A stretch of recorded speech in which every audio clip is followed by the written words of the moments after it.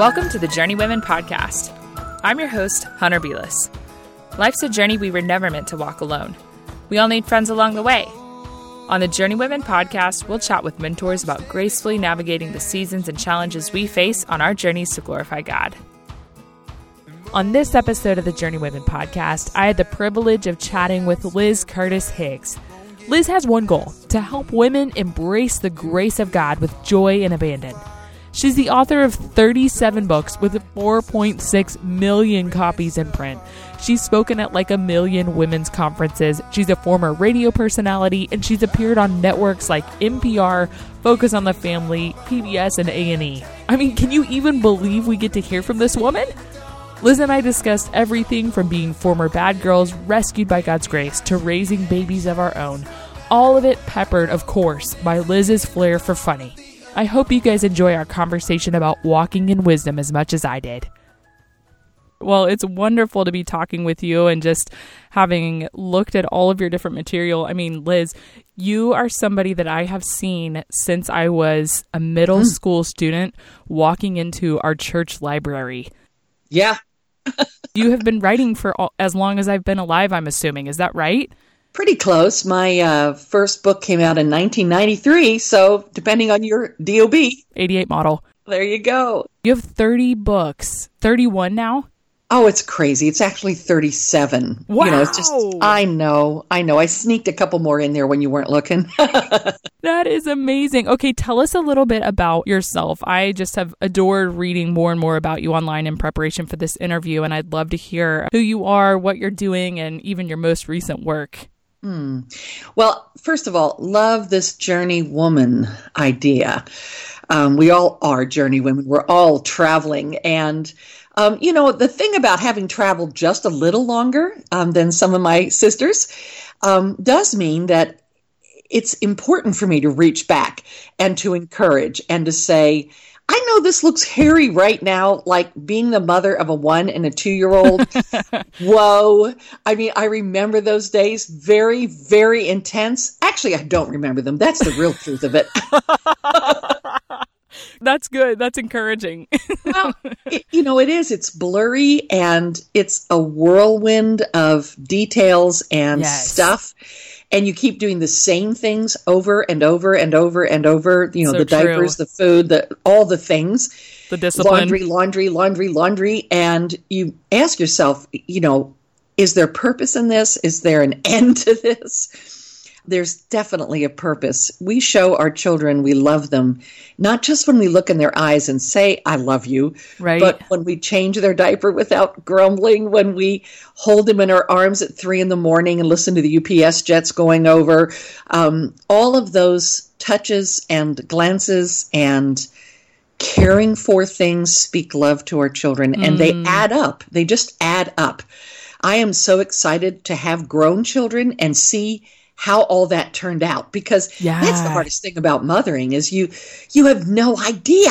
You're pouring into these kids and you're thinking, is this, am I doing it right? Totally. And what's it going to look like? And I can't fix stuff later. So what happens if I do it wrong? And first of all, I want to say they're made out of grace. They totally are. Oh, you're going to make me cry. I've had moments where I've already had to ask for forgiveness today. Yes, absolutely. And I did that with my kids a lot. I asked for forgiveness a lot. And I was such a beggar of grace myself that I knew when I messed up because I was so good at messing up. And God was so kind to show me, I've forgiven you, Liz. Now you need to ask your child's forgiveness because what you just did, said, didn't do, or whatever, sins of omission, sins of commission, as we used to say. Right. Whatever that is, yes, Liz, I was watching, and good to ask my forgiveness, but ask your child's forgiveness too. And in fact, the book that's coming out in October, this 31 Proverbs to Light Your Path, I had my oldest child, who's now 30. You can hear me stumbling over the word. It's like, you can't be 30. I know. I remember being 30, so you can't be 30. Oh, yeah, I cannot imagine. No, it's crazy and wonderful at the same time because, of course, we're really friends now. It's a Aw. real different relationship and sweet as can be. Still their mother. I still do the mother stuff. I can't resist. And I usually warn them. I'll say, okay, this will be a mother statement. Yes. Or this will be a mother move. And they're prepared for it then. And they don't fuss at me and say, Mom, I'm 30. But anyway, my son is always my first editor on my books. Oh, that's wonderful. Oh, it is. Because for many reasons. One is that he does not let me get away with anything. If I tell a story, and I did in one book, I told a story of something that happened in Paris. I'm sorry, that's just where it happened, okay? Right. But Matt came back and said, Mother, the fact that this happened in Paris does not matter at all. It did not happen at the Eiffel Tower. It happened in the hotel room. So get Paris out of there because it sounds like you're bragging. Oh, right. Yeah. But he's right. I mean, it wasn't intentional, but yeah, that's probably was part of it because that's just who we are. Yeah. And so he calls me to task. Anytime I try and sound holier than thou or got this all together, he just knows me too well. So he can say, hey, Mom, nice try, but I was there. Totally. And it didn't look like that. They see us at our worst and our best and all the things in between. And all of it. But on the flip side, the last chapter that I write about in the book is about sharing my faith with my kids. Oh, I love that. And because I was going to share my testimony at church, and I have a kind of a wild and woolly testimony, so I thought I better warn them. They were 7 and 9 at the time, maybe 8 and 10. I have to think through that. It was 1997, so 8 and 10. Okay. And I was going to be obviously very careful how I handled things in church. It was Easter after all. But I still had to make reference to the fact that I was a former bad girl. Yeah. And it's like, how much, looking into the eyes of your sweet, darling children at 8 and 10, do you really want them to know about their mother? Yeah. And, yeah. So I prayed like mad, and I started to tell them something. And I said, before I knew Jesus, my life was, I just couldn't get it out. And so I started again. My life with Jesus was, and my little 8-year-old daughter piped up and said, sad. Mm. Yes, that's the word exactly. It was sad. But that was something they could grasp. Yeah.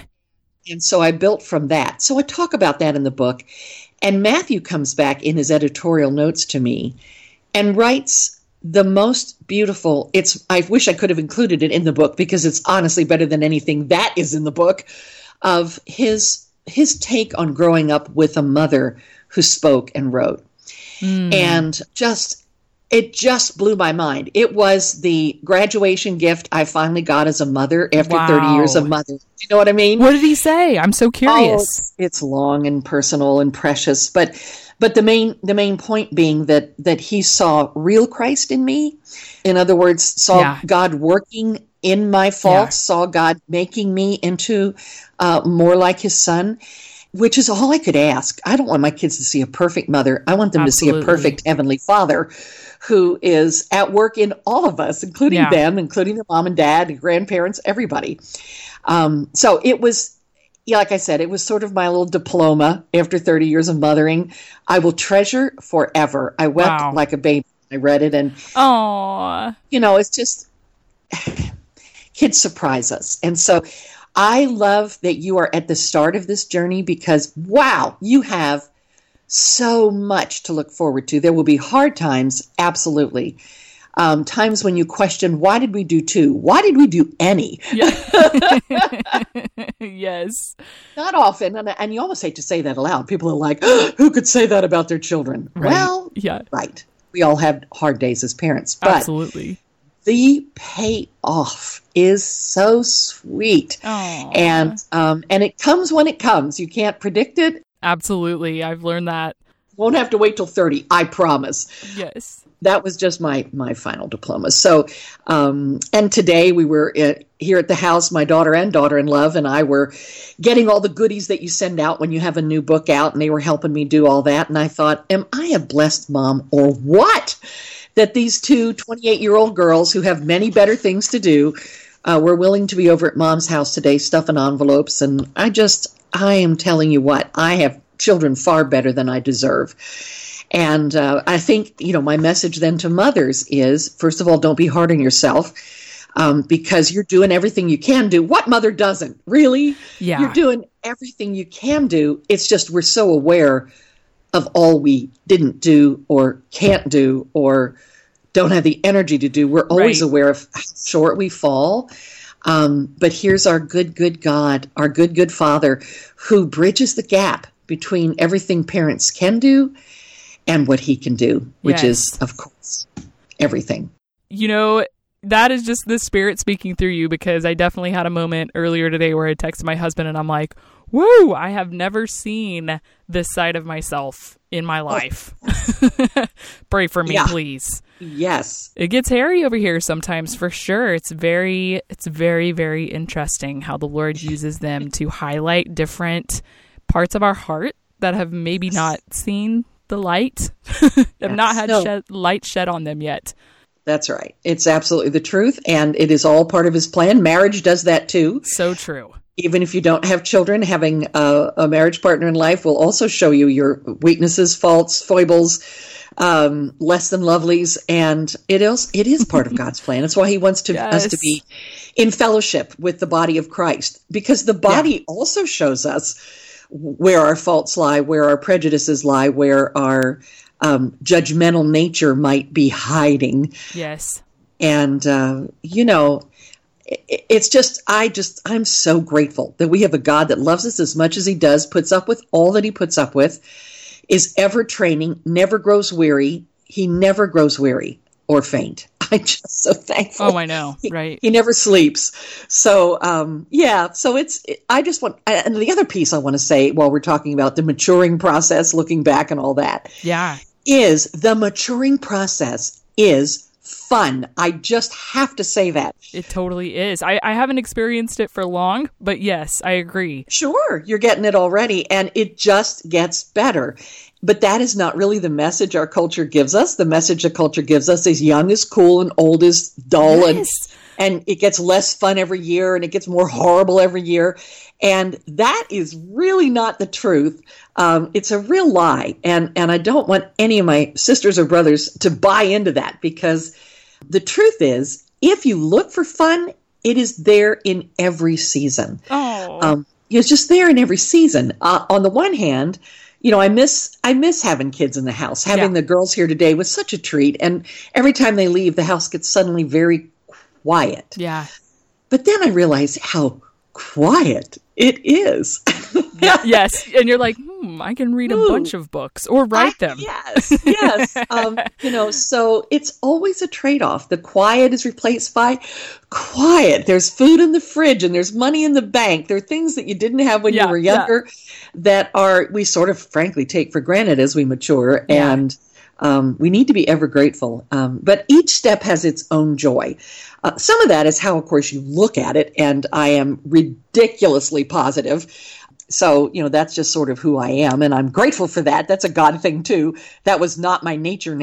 When I met Jesus, I was not a naturally happy girl. I was a miserable girl. And it just took the joy of Christ in me, his goodness, kindness, love, and mercy to make me see that life could be good, that life could be very good. Yes. Well, I want to talk to you about that, because you have been, not only did you become a believer long ago, but you've also been walking with women for nearly 3 decades, two to 3 decades. And you're 35 years, actually. Wow. 3.5 I just figured decades. It out. 35. Yep. And you are just so passionate about biblical literacy. And I love that, Liz. And I just love to hear a little bit about where that passion kind of developed and cultivated in you. I'm really, really grateful that when I came to know Christ, there were 2 major elements. One was brand new Christians who introduced me to him. He could have used anyone, but he wisely used these 2 brand new, on fire, as excited as puppy dogs kind of Christians, who they may not have had all the answers. They didn't know everything theologically. They were brand new themselves, but they were on fire. They were so excited about the grace and forgiveness that Christ offered, because they had kind of a hairy past like I did. Sex, drugs, rock and roll. We can go into the testimony if you want to, but it's just all the usual ugly stuff. Yeah. There's nothing remarkable about it. And so because they were so excited, that spoke to my heart. It was undeniable, their love for me beyond, I was not lovable. You just wouldn't, there was nothing lovable about Liz back then. I'm not sure there is now, but I know there wasn't back then. Oh, I beg to differ. Just, just a potty mouth and negative and, just trying to be the tough girl. Oh my. And so, but they saw something, so clearly not with their own eyes, but with God's. They saw potential, I think, in me that God saw, and they kindly showed it to me. They were a mirror to me of love. The other piece is they were so excited about the Bible. These people had Bibles everywhere in their house. I never saw so many Bibles. I had an ashtray in every room. They had a Bible in every room, And they really were students of the Scripture. They just studied and studied. They reached for it when we would have conversations. This was a husband and wife, by the way. They always had the Bible in their hands for reference. I'd never seen anything like that in my life. Thought it was, frankly, a little weird, but also enlightening because they always seem to have the right verse. You know what I mean? They just had answers for my questions. So, of course, I bought a Bible because I thought, well, my friends have one. I need one too. And I was single at the time and doing a radio show 5 days a week, which meant that I had, now that I wasn't partying and drinking and getting stoned, all kinds of time to read the Bible. Wow. So I would do the morning show, and I would get home about noon every day and have the entire day and evening to read the Word. And I was so hungry. It was a supernatural kind of hunger, nothing about me. Yeah. So I'm reading, soaking it up, taking it in. I took the Bible to work when I'm on the air and the songs are playing. I was still reading the Word. And crazy, but it's just, the hunger was so real. Yeah. Well, everybody knows if you're going to get full of the Word, you have to pour it out. You literally can't contain it. It will overflow. So all of my brothers and sisters, one of six, are teachers at some level or another, have been teachers. I was never a public school teacher or an official teacher, but that teacher gene apparently must be in me because all I wanted to do was teach the Word that I was learning. My church was crazy enough to let me have a class for women. When you think about it, I was about 6 months in the Lord when I started a Bible study for women. Yes. Oh my gosh. in very short order, we had about 300 women in this study, and imagine being taught by this just kid. I love it so much. Well, it's just how God works. Yeah. And was I qualified? Absolutely not. Is he qualified? Absolutely so. Yeah. And because I had that responsibility, I kept my face in the Word, just, oh yeah, heavy duty. If you're going to be writing lessons and teaching, you're just going to live there. Totally. And how good is God that he did that for me right out of the box. So, within maybe a year, I was a little bit more than a year, I was speaking. I was being invited to come out and share at women's events and mother-daughter banquets and, Bible study kickoffs and things like that. And still doing the radio show, but speaking a lot. Then I met, short version, my darling husband. We got married, had 2 kids. Told you it was the short version. Well, everybody pretty much knows what that looks like. It was all pure joy, every step. And by then I was really even before Lily was born. So this had been about 88, like when you were born, right? Right. Yes. Yeah, right. I'm tracking. You fell right between my kids. I love that. I'm adopting you, so please tell your parents they just lost one. But the right in the middle there is when I cut my ties to radio.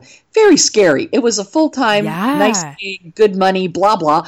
But God had said, I want you out there speaking. So I cut the ties to radio, hung out my shingle as a speaker. And the same month that my son was born, because, why not just do everything at once, right? I have a feeling you get this. I do.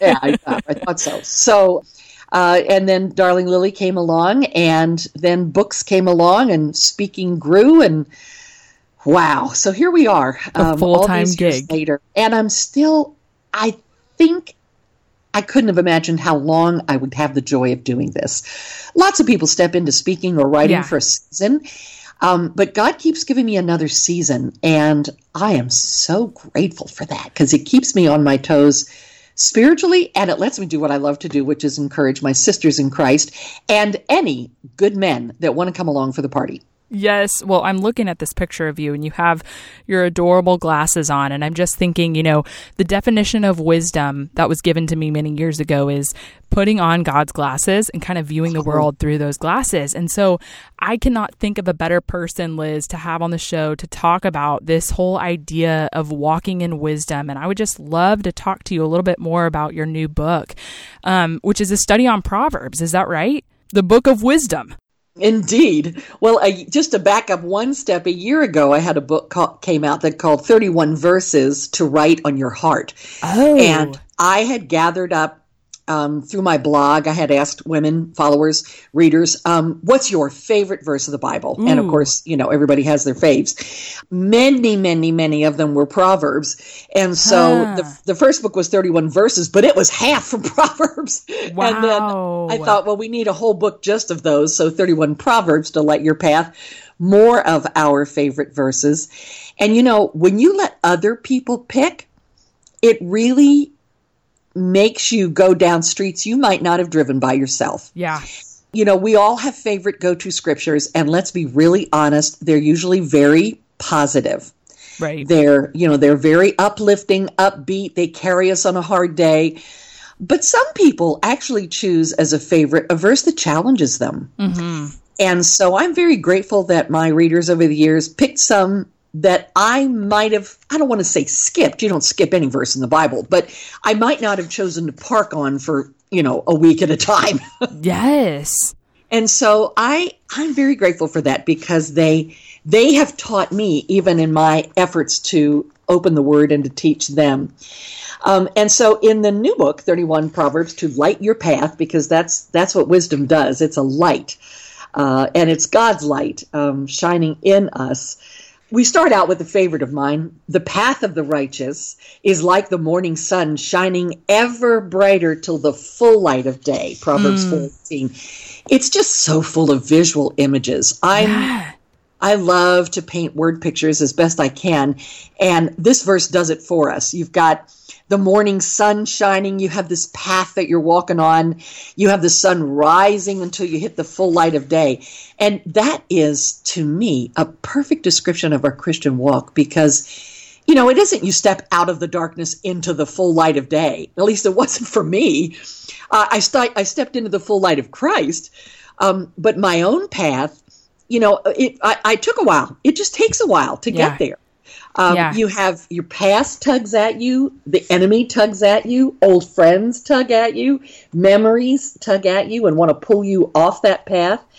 But God keeps shining brighter and brighter until he really is all we see. Yes. Let me give you an example of one I might not have explored without a reader prompting me. A person may think their own ways are right, but the Lord weighs the heart, Proverbs 21:2. Because I'm all about thinking my own ways are right. Totally. Oh, baby. Yeah. But the Lord weighs the heart. So he isn't just weighing our actions. He cares about our motives. And I think often we try hard to get our act together, to look good, to look like we are righteous people. And that doesn't work for God at all. He really only cares about what is happening on the inside. One of the chapters that was a challenge in the best way for me and has helped actually improve how I do life is this one. A gossip betrays a confidence, but a trustworthy person keeps a secret. Proverbs 11:13. Oh, yes. Well, here's the thing. I think of myself as very trustworthy. And if you said to me, okay, Liz, I'm going to share something with you, I just have to ask you not to share with anyone, trust me, it would never leave my lips. It would not be spoken to my husband, my cats, anybody. But if you and I are out somewhere and something fun happens, And there's no reference of, can you keep this a secret? Right. Oh, well, I might share that somewhere because I thought it was so whatever, entertaining, interesting, whatever. And my kids have actually taught me how to do a better job of that because in my early years as a speaker, of course, they were doing adorable things as my kids. So didn't I love to share those adorable stories on the platform, in my books, all of that. And when they're 3, they don't really have an opinion yet. Right. But let me just say when they're 8 and their friends' mothers are reading your books. Yeah. And their friends' mothers say, oh, I love that story about where your diaper fell off and whatever. You know what I mean? Oh, yes. Yeah. Suddenly, these stories that mother is sharing are not funny. And yeah. So I would say probably, I'm thinking it was when my kids were about 10 and 12 that I finally said, okay, kids, I am now not going to share a story involving you without your permission.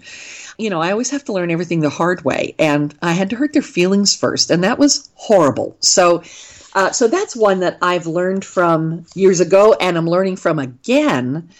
I just went through and going through actually right this minute a journey. We can talk about it later if you like. And when I first found out that I had cancer, I told literally a handful of friends. Wow. Because, I mean, maybe I think there were 12 people in all, my closest family, sisters, and like 6 or 7 friends. Because in the beginning, you don't have answers. Right. Foolish me, I thought that you went into the OR, they did the surgery, they came out and said it's cancer, you start chemo on Monday, and it's all going to be good. Well, that's not how it is. They say, we found a mass, and, we have to biopsy. And then they come back and say, now we're going to look at lymph nodes. Now we're going to look at a CT scan. We'll get back to you in a couple of weeks, 10 days. It was a whole summer of that for me. And so I didn't want to drag dozens, let alone hundreds of people through that saga. It just seemed cruel. And so I kept it all to myself, just told my handful of friends. What I found interesting was how hard it was for them not to tell other people. Yeah. And they were honest with me. They said, so can I tell people now? I'm like, no. Could we just keep it among ourselves? And when I finally did a Facebook Live recently and just went ahead and spilled the beans, let's just tell 90,000 people at once and be done with it. Wow. Because I'm I'm well into my chemo now, and I feel like I have hope to offer, and I have joy to offer, and answers should someone ask a question. But I was so funny because those same girls call me. It's so now can we tell people? It's like, yes, you can. Yeah. It's been on Facebook Live. Yeah, it's been on Facebook Live. It's so out of the bag. Yeah. But what it shows me, and I'm certainly not judging them because I'm right there with them. When someone says, can you keep a secret? Yeah. That is, oh man, the enemy just won't let that alone. Yeah. And he's going to be rubbing our face in it and saying, oh, come on. It won't hurt to tell one person. Oh, Liz, this is a rough one to talk about. I'm sorry. I know it is. And let's be really honest. In the church, I'm going to say, we use the prayer request. Yeah, that's it. I was reaching for a word. The prayer request as a way to say, I know something you guys may not know. And wow, it's friends. We need to work through that because the scripture is so clear about what it means to be a trustworthy friend. One of the 6 or so women I shared it with, her friends call her the vault. Wow. And I love that. That's such a respectable title. I know it. And I thought, that's what I want to be. I want to be the vault to my friends. Yeah. To just keep that just in my heart, pray for them, do all the right things, but not the wrong things. Y'all have heard me talk about how much camp has impacted my life. Well, there's a camp in New Braunfels, Texas that I love called T-Bar-M, and I want to tell you guys about it. You may have heard of T-Bar-M for their incredible kids' summer camps, but did you know that you can actually retreat there year-round? Having spent a year living on camp property, I believe there's something about just getting away and being in nature that's good for the soul. Growth is bound to happen when you experience that with other people, be it your family, ministry, or business. If you have a group that needs to retreat, T-Bar M is the place to go. It's a unique property with lots of space. Whether it's a getaway or full-on programming, T-Bar M is excited to come alongside of you to accomplish your goals in, best of all, a Christ-centered environment. Visit tbarm.org/journeywomen and get a free ebook on the value of retreating, along with 15% off your first retreat experience. Go check it out, y'all. Now, back to the show. Let's quickly do a cheerful one, because you need that right now. Yes. Let's end on that note with the Proverbs. Anxiety weighs down the heart, but, and I don't want to misquote my own book, but I think like half of these, something like 17 of them, have the word but in the middle because that's Proverbs. Proverbs is always doing this comparison thing. Yes. Anxiety weighs down the heart, but a kind word cheers it up. Proverbs 12:25. Yes. And don't we love to offer those kind words to each other? That's what your podcast is about, is offering your listeners kind words, encouraging words, uplifting words, hope, all the good stuff. Totally. And anxiety is a real serious issue. Yeah. Today, more than ever, I don't know whether we're simply more aware of what anxiety looks like as an actual issue. Right. It's not just feeling a little nervous. I have many friends who suffer from real anxiety issues and are medicated for it, and it's important. And so anxiety is real, but a kind word does help. And so, I call myself an encourager, not the encourager. There's a million of us. But that really is my life goal, is to look for ways to lift people up. Encourage means to place in the heart. People just need a word in the heart. And for me, it's got to be a word from the Word to really have any value. Absolutely. I can say, wow, cute hair, or, your children are adorable, or whatever. Those are good words. But somehow the Word, God's Word, His timeless Word, been around for centuries upon millennia. This kind of word sticks to the soul. And one of the words that I love to offer people through the podcast is the person, Jesus, the Word himself, just in the form of talking about how whatever topic we're discussing connects to the gospel. And I'm in this process of just developing my understanding of how everything in the Old Testament and the New Testament is just part of this greater story of God's plan to rescue his people through his son, Jesus. And so I just love to hear you kind of rant on how can we make that connection between the book of Proverbs, which is something that I think we all kind of grew up hearing, and the gospel. That is, a fantastic question, because one of the challenges with Old Testament is that we can even the word old suggests that, you don't really need that anymore. Right. It's not viable. It doesn't apply. Well, of course it does, because Jesus quoted the Old Testament all the time. Mm-hmm. So we know that old word, as it were, is valid for us. But here's what I love about Proverbs. Proverbs talks about righteousness, what a good person should do or not do. Now, the danger of that is it can become rules. Yes. Do this, don't do that, and you will be loved by God. That is not the message of the gospel, and that is not the message of Proverbs. If we read carefully and we look at each proverb individually, even when it says the righteous should do this and the bad guys are going to do that, what it is saying to us is you want to be counted among the righteous, and you do that not by doing the right thing, but by loving the right God. Because it is God in us that is our righteousness. Yes. It is not our good works. It is his goodness, period.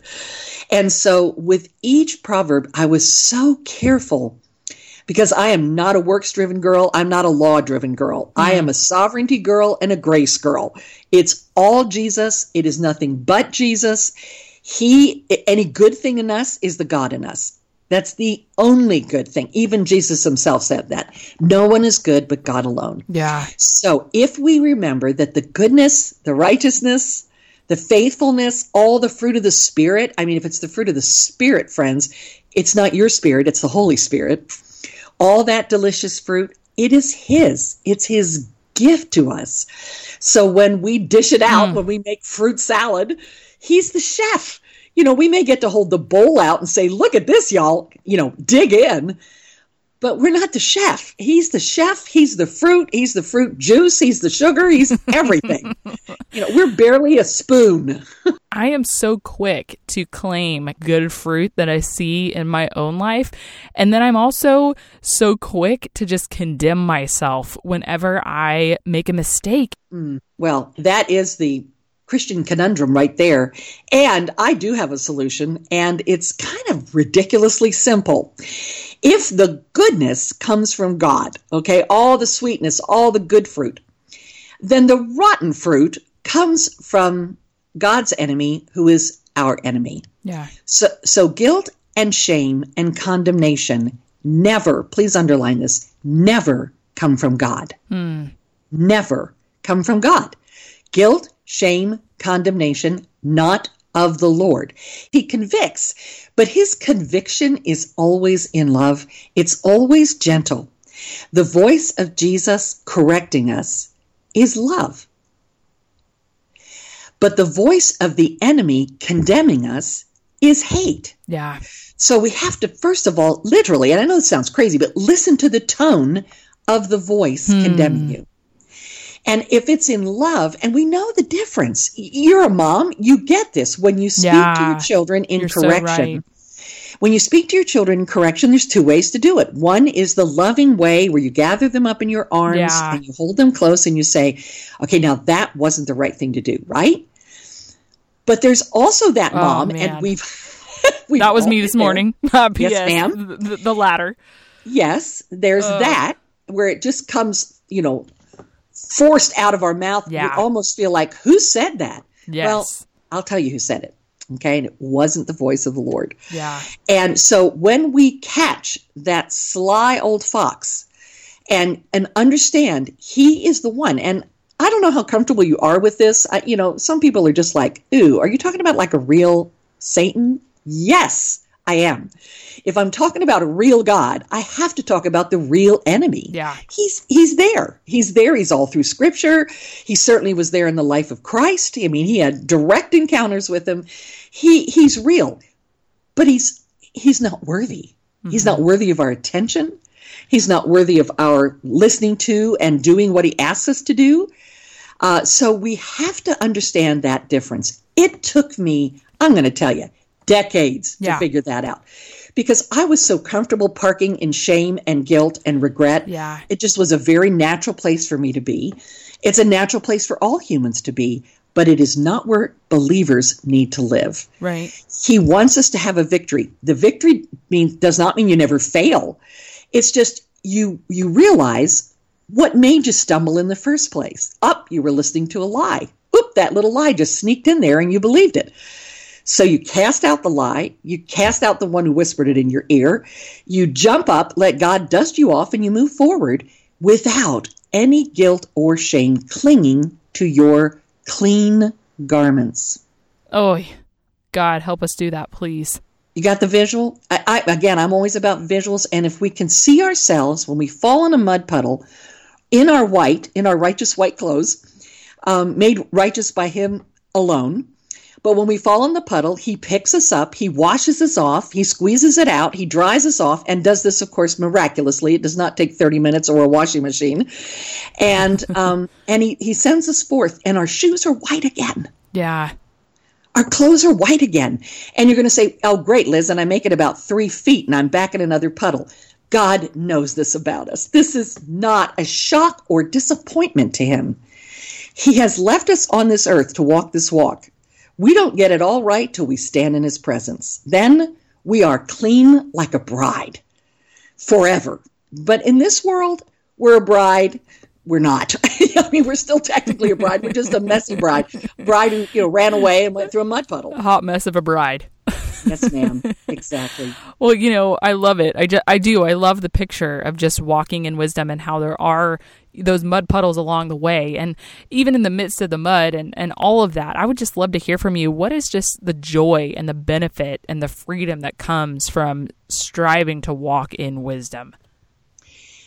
I know that I have any wisdom I have is God's. So any walk I'm doing, he's laying down every rock in front of me. I think one of the things that helps me, but this might not be true for everybody. Some people like their path very fully laid out. They want to see all the stones coming and the curves that are coming. Yeah. And they want to see the bright and pearly gates at the end and just have a clear view. That's great, except then when you fall off the path or stumble on the path or whatever, you think, I've blown it. I have learned that if we can just stand on the path we're on and take one step of faith at a time, we can be absolutely sure we're on the path he wants us to be on, because we're not trying to run ahead. We're not trying to second guess, you know? So for me, it is, it's the awareness every day. And when you wake up, it's like, okay, God, here we go. What's today, God? And some days are better than other days. Some days have pain, emotional, physical, mental, stress. You know, it doesn't mean every day is perfect, but every day is perfectly what he has for us. Yes.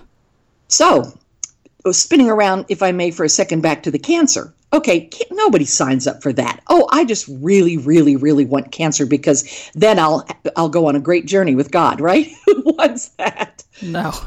But what I've learned in these first 3 months with cancer is that everything I have taught for the last 35 years is true. All of the goodness of God, the faithfulness of God is a reality. It isn't now something I'm teaching because I read it in his word or I heard about it from somebody else. I know that I know that I know that I know that in the dark nights of my soul, God is there. And he is beaming on me. I can feel not just his presence, but his pleasure.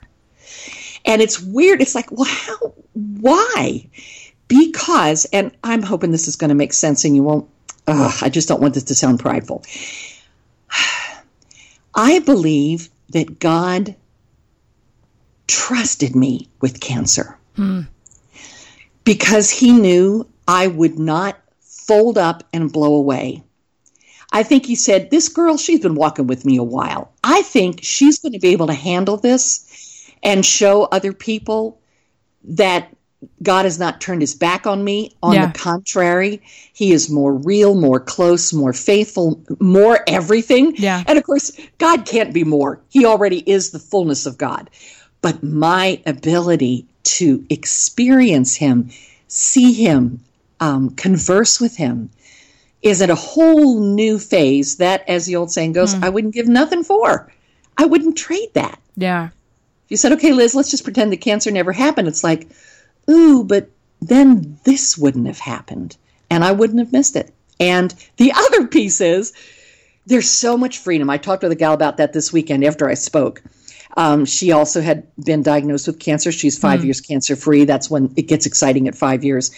But she kept talking about the word freedom, and I said, yes, the freedom to realize that you can sort of look at your own mortality and realize this is not a scary thing. Yeah. It's not. Paul said, for to me, to live is Christ, to die is gain. So those both look like winners to me. Yeah. And I know it sounds morbid to some people. It's like, ooh, don't talk about death. I'm like, well, Jesus talks about everlasting life a lot. And the only way to get there, is to die. Yeah. Yeah. You know, we have to die to self now, and we have to die to the flesh eventually to step into that wonderful place. And that's where we spend eternity. So it is far more exciting than anything going on in this world today. And this is, I mean, you're in a real happy place. Hubby, kids, life is so good. Imagine that it could ever be any better, and yet it can.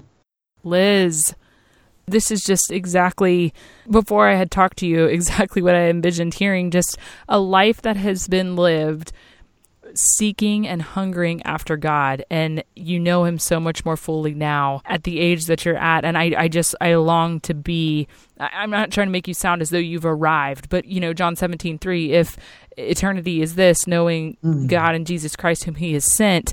The fact that you have been walking with him for so many years is just so evident that you know him so well. And I'm just so grateful and excited, honestly, just having seen you and having caught a little bit of a glimpse of your life through this hour with you, and hearing your passion and your joy in Jesus.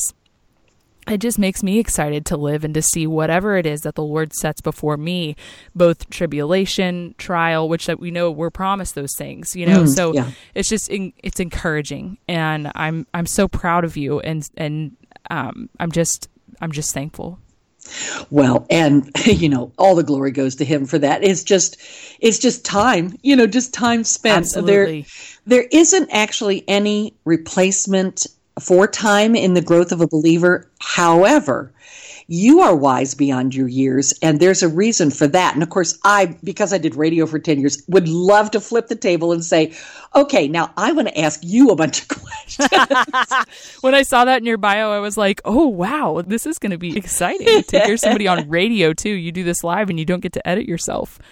Right. Oh, but that's the beauty of it, though, is not having to go back and edit. But the truth is, we can be wise beyond our years. We can be deeply walking with God, even at a very young age. I know some women who just take my breath away. I'm sure you've heard of them, gals that you know. Jenny Allen with the If Gathering. Well, this is a woman I have so much respect for, because she walks the faith walk, maybe as boldly as anyone I've ever met. And yet it's so clear it's not coming in her flesh, that it's coming through God's Spirit. Yeah. And so when I meet a young woman like that, it's like, oh, Lord, you have so got this next generation. I get very tired of people my age wringing their hands and saying, oh, the church, it's like, oh, you people, stop. Yes. No, I see so many of my sisters and so many of them listening to the show who are just hungry for God. And Absolutely. That was, my purpose in the show is to just kind of point people towards guideposts. I mean, literally, this is a journey. This is a path, which is why I kind of felt like we were kindreds even before we spoke. Absolutely. And for you to be there and to just kind of speak into us and to encourage us on this journey as we're seeking God is just so invaluable. So thank you so much. Oh, it's my joy. Probably, we talked about the guilt and the shame, which I see as a huge, huge stumbling block for everybody of any age between their close relationship with God, is allowing those stumbling blocks. But another piece that does too, and I'm trying to think if I actually addressed this in the book. I don't think so. I talked about it more in 31 Verses to Write in Your Heart. But that is materialism, stuff. Yeah. Stuff becomes a real... It's a hindrance to the journey. Yeah, it is a hindrance to the journey. Excellent. Thanks for helping me find words. It's a stumbling block of such a size. And I think I'm more aware of it now because over the last 2 years, my darling husband lost both his parents. Oh, you've been going through the things. Yeah, going through the things. And Bill is an only child, which means all the things, everything came to him. And, a lifetime, this darling couple, so precious, lived in the same house many, many, many, many years, and threw nothing out because they grew up in the Depression where everything was meant to be saved. And so a whole house of stuff when we already have a whole house of stuff of our own that we, are kind of sort of right about, we're thinking, we could maybe downsize soon. And it's like, here it comes. 3 bedroom sets, 2 sets of China service for 12, et cetera, et cetera. I mean, it rooms upon rooms of big things and little things and drawers full of things. And it was overwhelming to me because I realized all that matters to me of these dear people are their memories, what they taught us, the faith they lived out, their commitment to one another, 62 years of marriage. Those are the only things that last. And all the rest of it is completely worthless. You can't even give it away. There are things that Goodwill and Salvation Army and stuff, they don't even want. It's like, no, thanks. The plastic bags that have been recycled and reused for the past 10 years? No. Yes, no. It's just shocking, the things nobody wants, that trash people won't take it away. You practically have to sneak around at night and put it in people's dumpsters.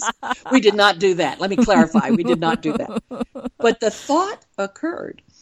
But honestly, it has been a huge aha for me to understand how many of our years are spent earning money to buy stuff that has absolutely no value. Yes.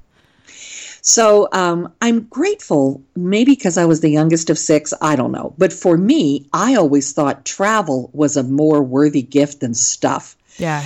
So I have always given my kids travel. When they graduate from something, a big birthday or whatever, it's not in a box. It's going to be a ticket to somewhere. I love that. And at least those can't be taken away from you. Memories of time with loved ones and traveling and seeing the world, or just seeing people you care about. I wish I'd done that more by more intent when they were really young, but that I'm trying to catch up on that one, because stuff, friends, it's worthless. Oh, that's so good. I was going to ask you, what would you tell your younger self? And I have a feeling that's what it would be. Oh, man. Yes, I would tell my younger self that. I would tell my younger self to stick to 40 hours a week. I would tell my old self that, actually. This self needs to hear that. Yes. But around the world, they're not crazy like us. Yeah. Particularly with the ways we can do things now, like Skype calls and stuff. Yes. We can do things at all hours of the day and night, and we do, and that's okay. But then you got to count that as part of your workday, and give yourself a break somewhere else. But we're not. Yes. We're just pushing, running. You don't need me to remind you how short a time those kids will be little. Yeah. I won't do that thing. I hate when older women used to say that to me. Enjoy this time. And I'm like, enjoy this, lady. You did not see what my house looked like today. Oh, that's so good. Well, 3 questions that I ask every single guest on the show, Liz, are, well, I'll tell you the first one and I want to hear your answer, but I'd love to hear if there is somebody listening and they're just like, man, I really would love to grow in wisdom.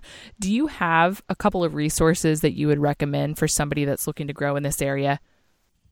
Well, obviously, I only think wisdom is found in the Word, true wisdom, lifelong, everlasting wisdom. I do encourage people not to get locked into one kind of Bible. I love to use multiple translations. If you crack open any of my books, you'll see, well, this girl really does read a lot of versions of the Bible. Yes, I do.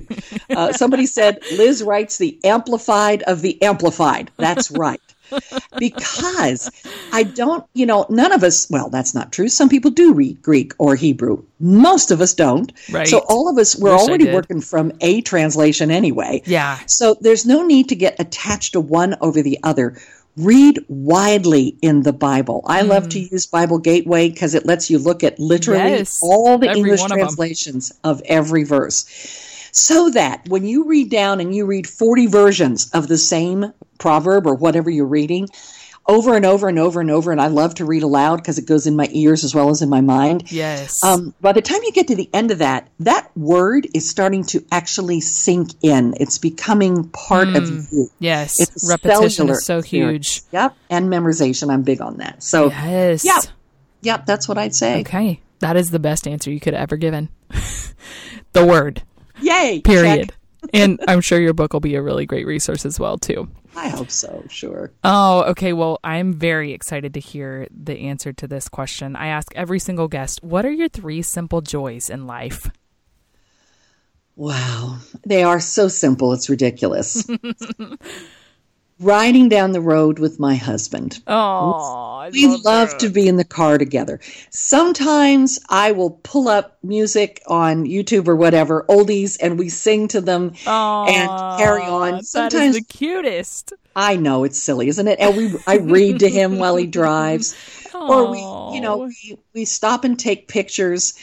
probably my favorite picture I've ever taken of my husband of 31 years is when we went through a town called, I think it was called Metropolis in Illinois. But anyway, they had a huge Superman that you could step into with your face, nice.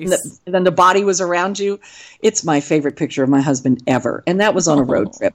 So road trips with Bill, that's one. Oh, I love that. Sitting around our kitchen table playing games, because we are board game and card game people, with my kids. Okay, you have a favorite game that you'd recommend? Game night. Oh, I'm so old school. I just love Scrabble. Yes. I love cards.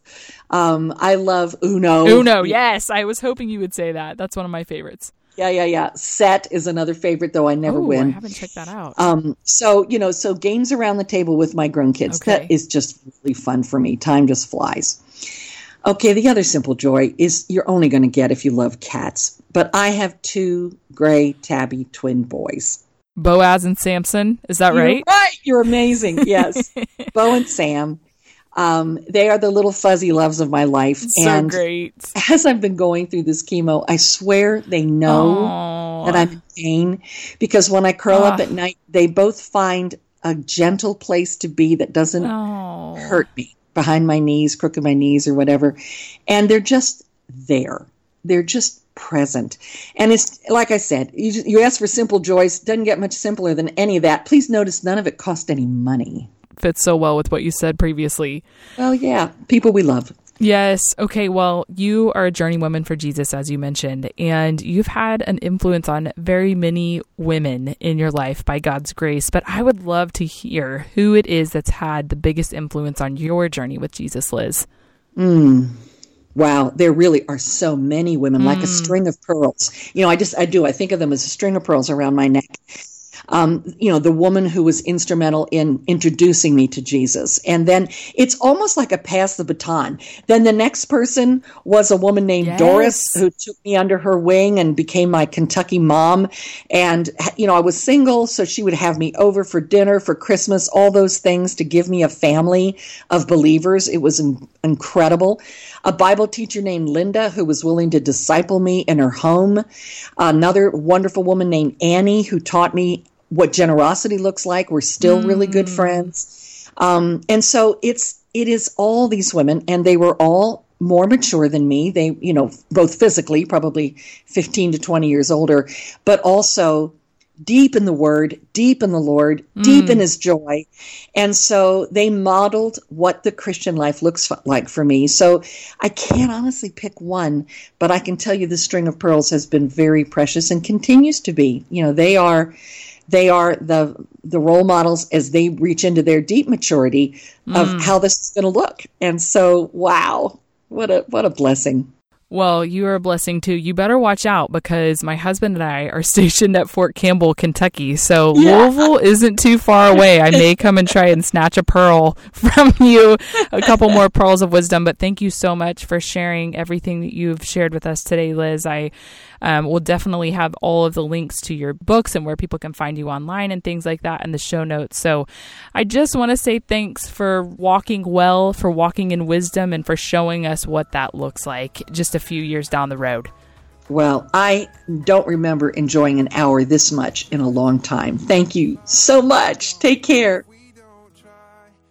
I'm so grateful for women like Liz who have fervently followed Jesus for many more years than myself. It was such a joy to chat with her about navigating our journeys with wisdom and grace. I hope this conversation encourages you to seek out women in your own proximity to walk out your days with for the glory of God. You can also hop over to @JourneyWomen Podcast on Instagram or Facebook for quotes and further thoughts on my conversation with Liz. Don't forget to check out our sponsor, T-Bar-M Camps, at the link in our show notes, where you can find all the details and links to everything Liz and I discussed today.